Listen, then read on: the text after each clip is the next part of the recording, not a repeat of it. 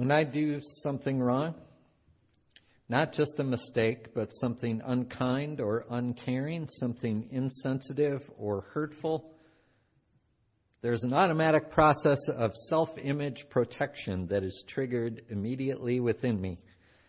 I don't wish to believe that I've done something wrong, that interferes with the way I see myself, so I manufacture justifications for my behavior. Now, at my best, I can bring some measure of self-awareness to this process.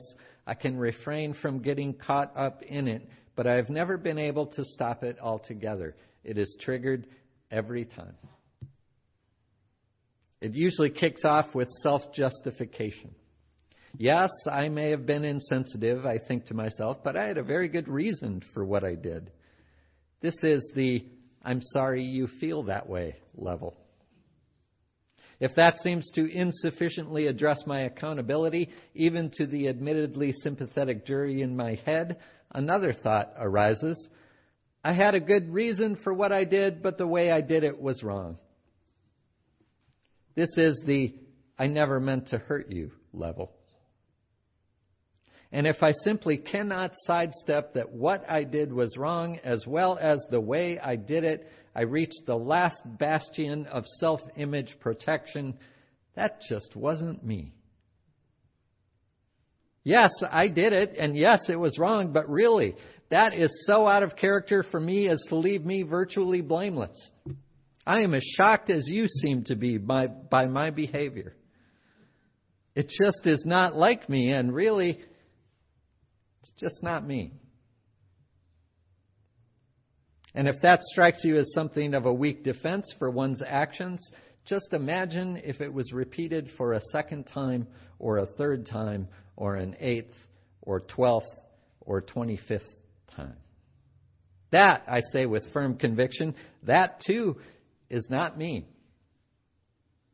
When, one may rightly ask, when is it me? As I read through that list of just a few of the Supreme Court's worst decisions, as clear-eyed and critical as I like to believe I am about the real problems in our country, there was a part of me that thought to myself, yes, but that's not really us.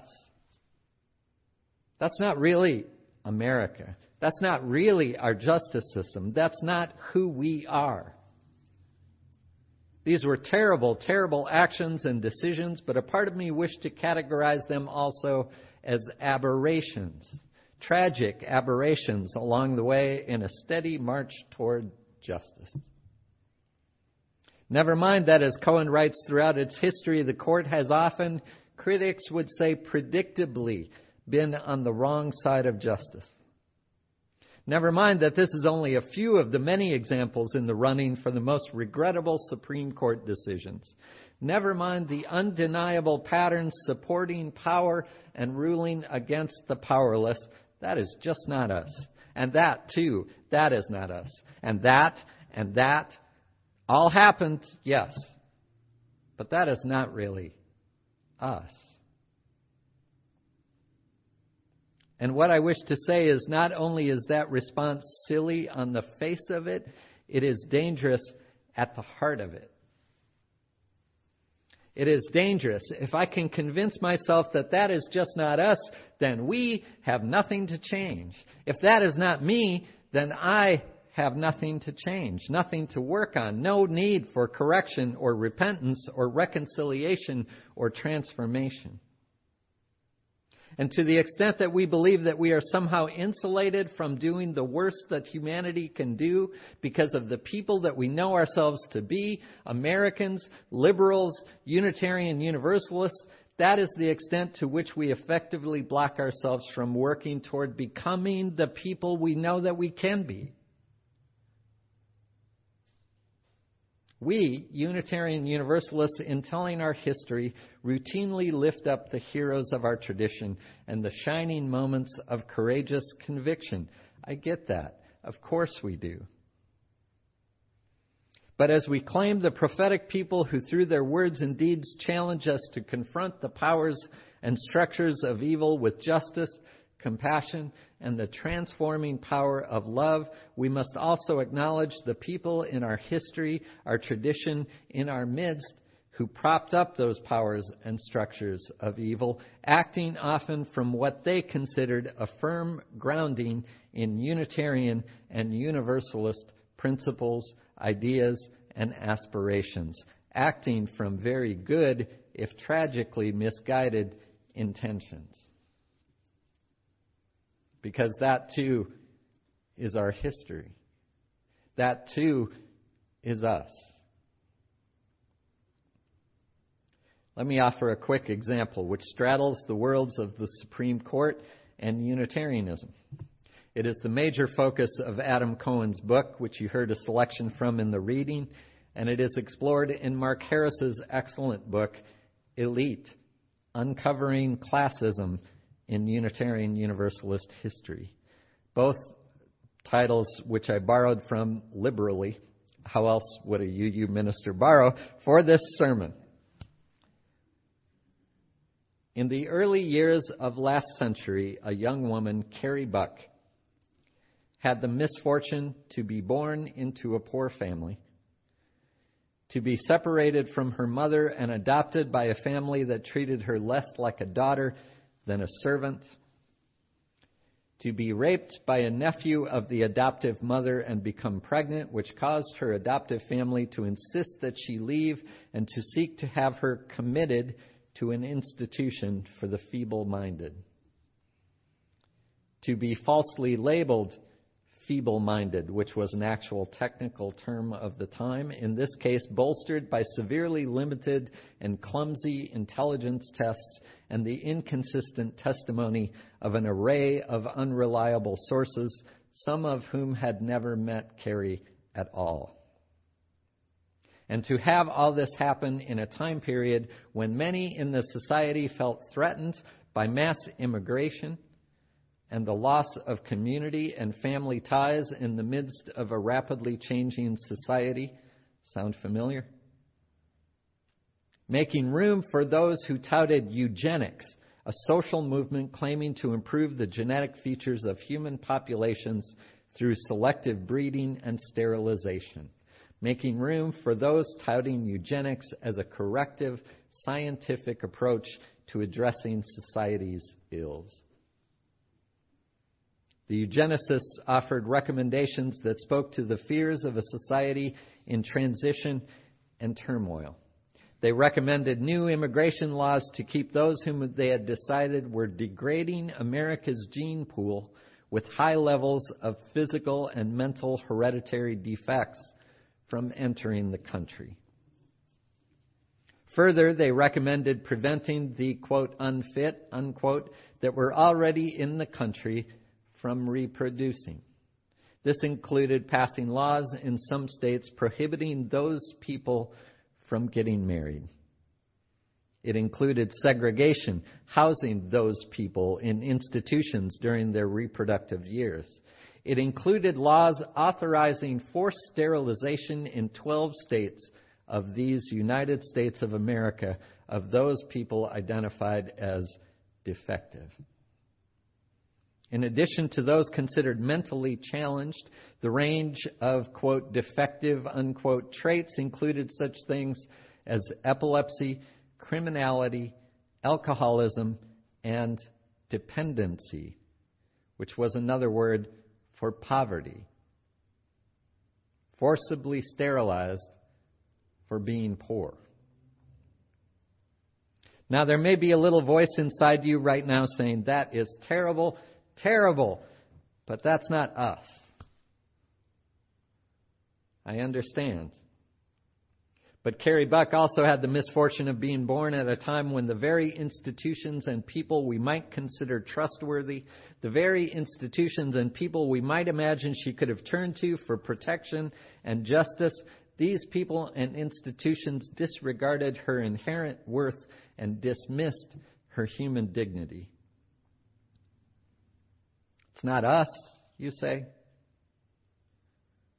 Let me tell you about David Starr Jordan, former president of Stanford.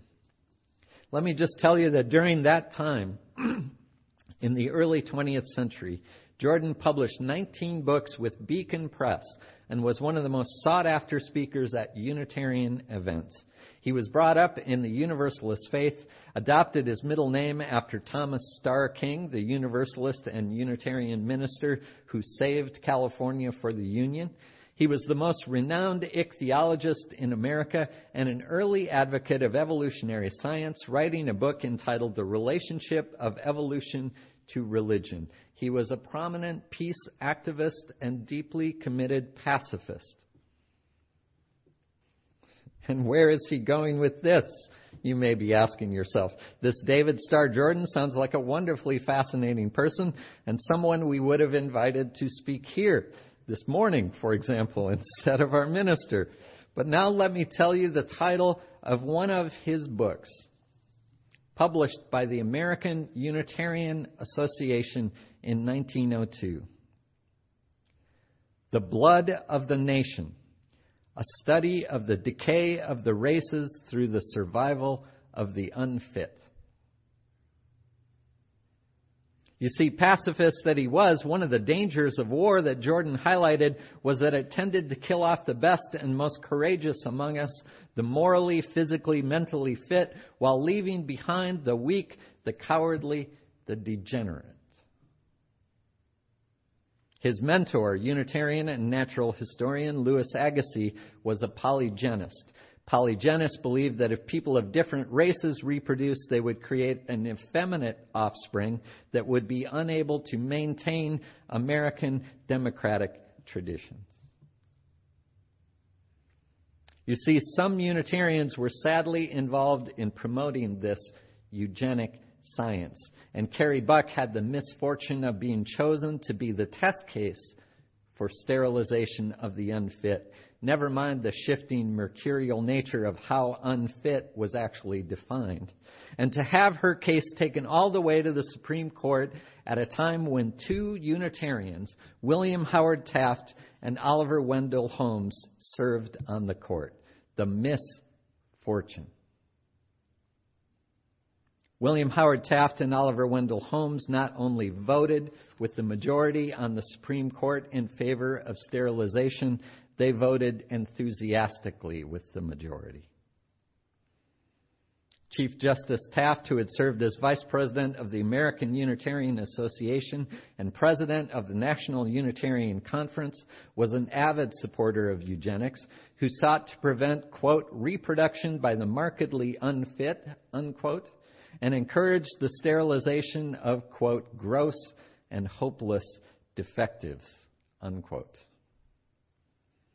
And Justice Holmes wrote the decision, in which, based on faulty and fabricated information regarding not only Carrie, but Carrie's mother and daughter, he famously stated in words veritably dripping with smug elitism, quote, 3 generations of imbeciles are enough, unquote. Later in his life, he told a friend that this was, quote, one decision I wrote that gave me great pleasure, unquote.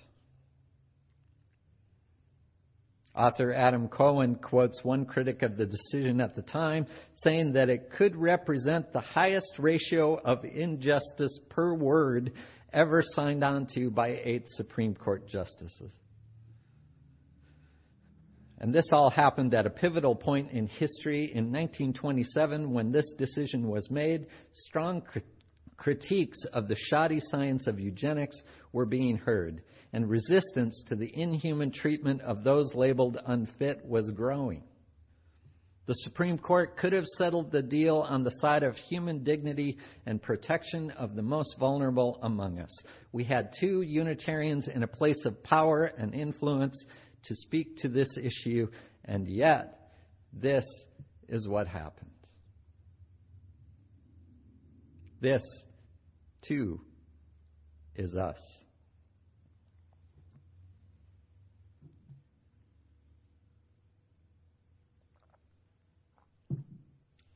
We must own all of our history and not pretend this is an aberration any more than Unitarian support of the civil rights movement was an aberration.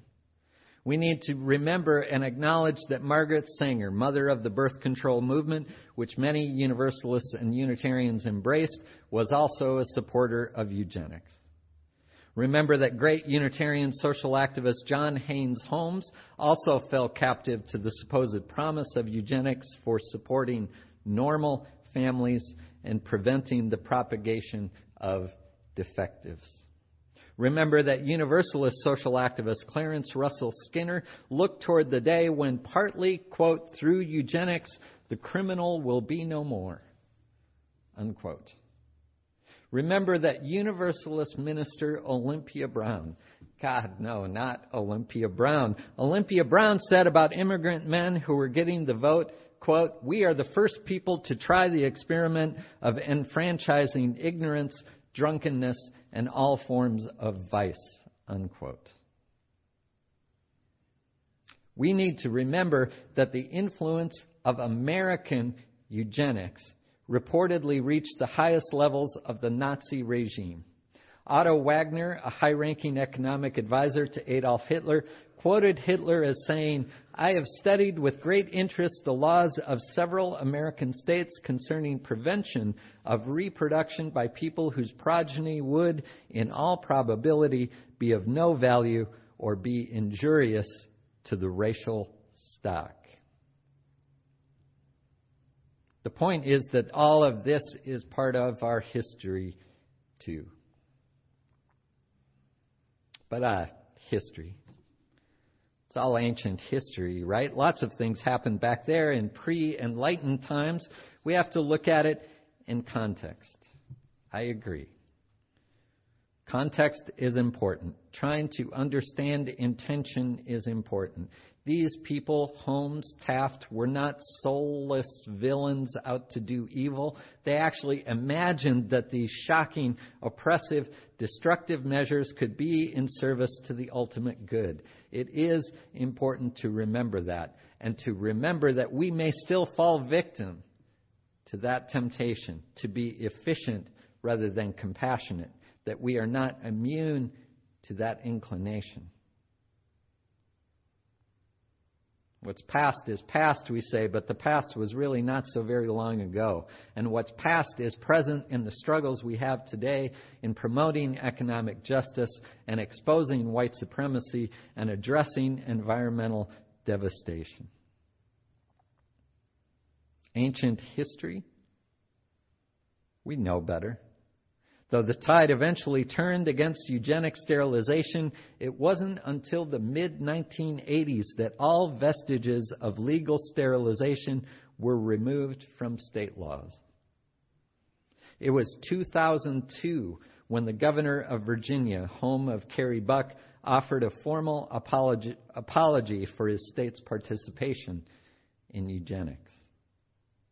Virginia had sterilized at least 7,450 unfit people between 1927 and 1979, but even that came in second to the number sterilized right here in California. And of course, this is not just about eugenics. Watching the movie Loving regarding the couple at the center of the Supreme Court case that finally invalidated laws prohibiting interracial marriage, I was shocked to be reminded that this Supreme Court decision occurred in 1967, 7 years into my lifetime before the marriage of a black person and a white person was deemed legal. And the extent to which I am shocked by these pieces of our history is the extent to which I, a white, straight, cisgender male, have been insulated from the ramifications of these injustices. And I hear the poet Langston Hughes cry out across the years, "It never was America to me." Let America be America. It never was America to me. It is privilege, white supremacy, insulation that allows me to even think, that's not me. That's not us. The point is not about eugenics, or not only about eugenics. The point is that we can commit our most grievous sins when we imagine ourselves to be in pursuit of our highest ideals. The point is that we don't get a free pass when the marginalized, the vulnerable, the oppressed rise up and point to one injustice after another. That's not us is not a sufficient response to charges of white supremacy.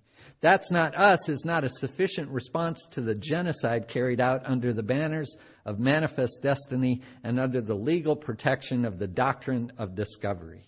That's not us is not a sufficient response to immoral immigration policies.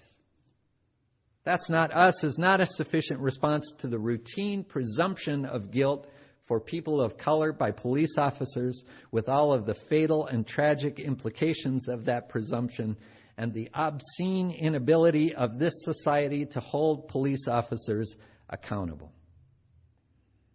That's not us is not a sufficient response to a Supreme Court that predictably rules on the wrong side of justice.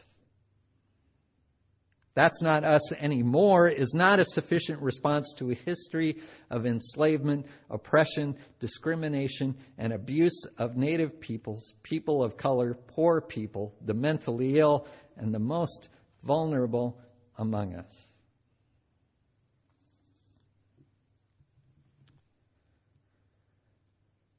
You want some good news?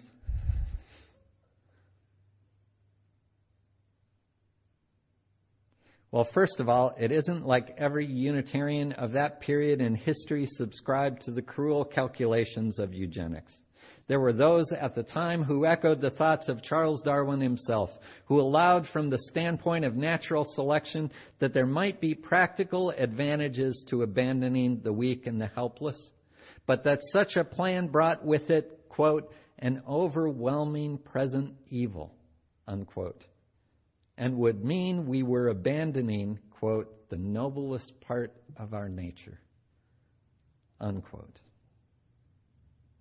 Here's some good news. We, Unitarian Universalists, have inherited a living tradition that, however imperfectly, welcomes diversity of thought, of theology, of culture, of perspective, to keep us mindful of how things look from a variety of vantage points.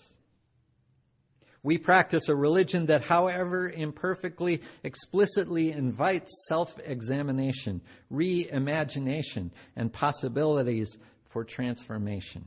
A religion that invites challenge from the margins and seeks to draw the circle wider still.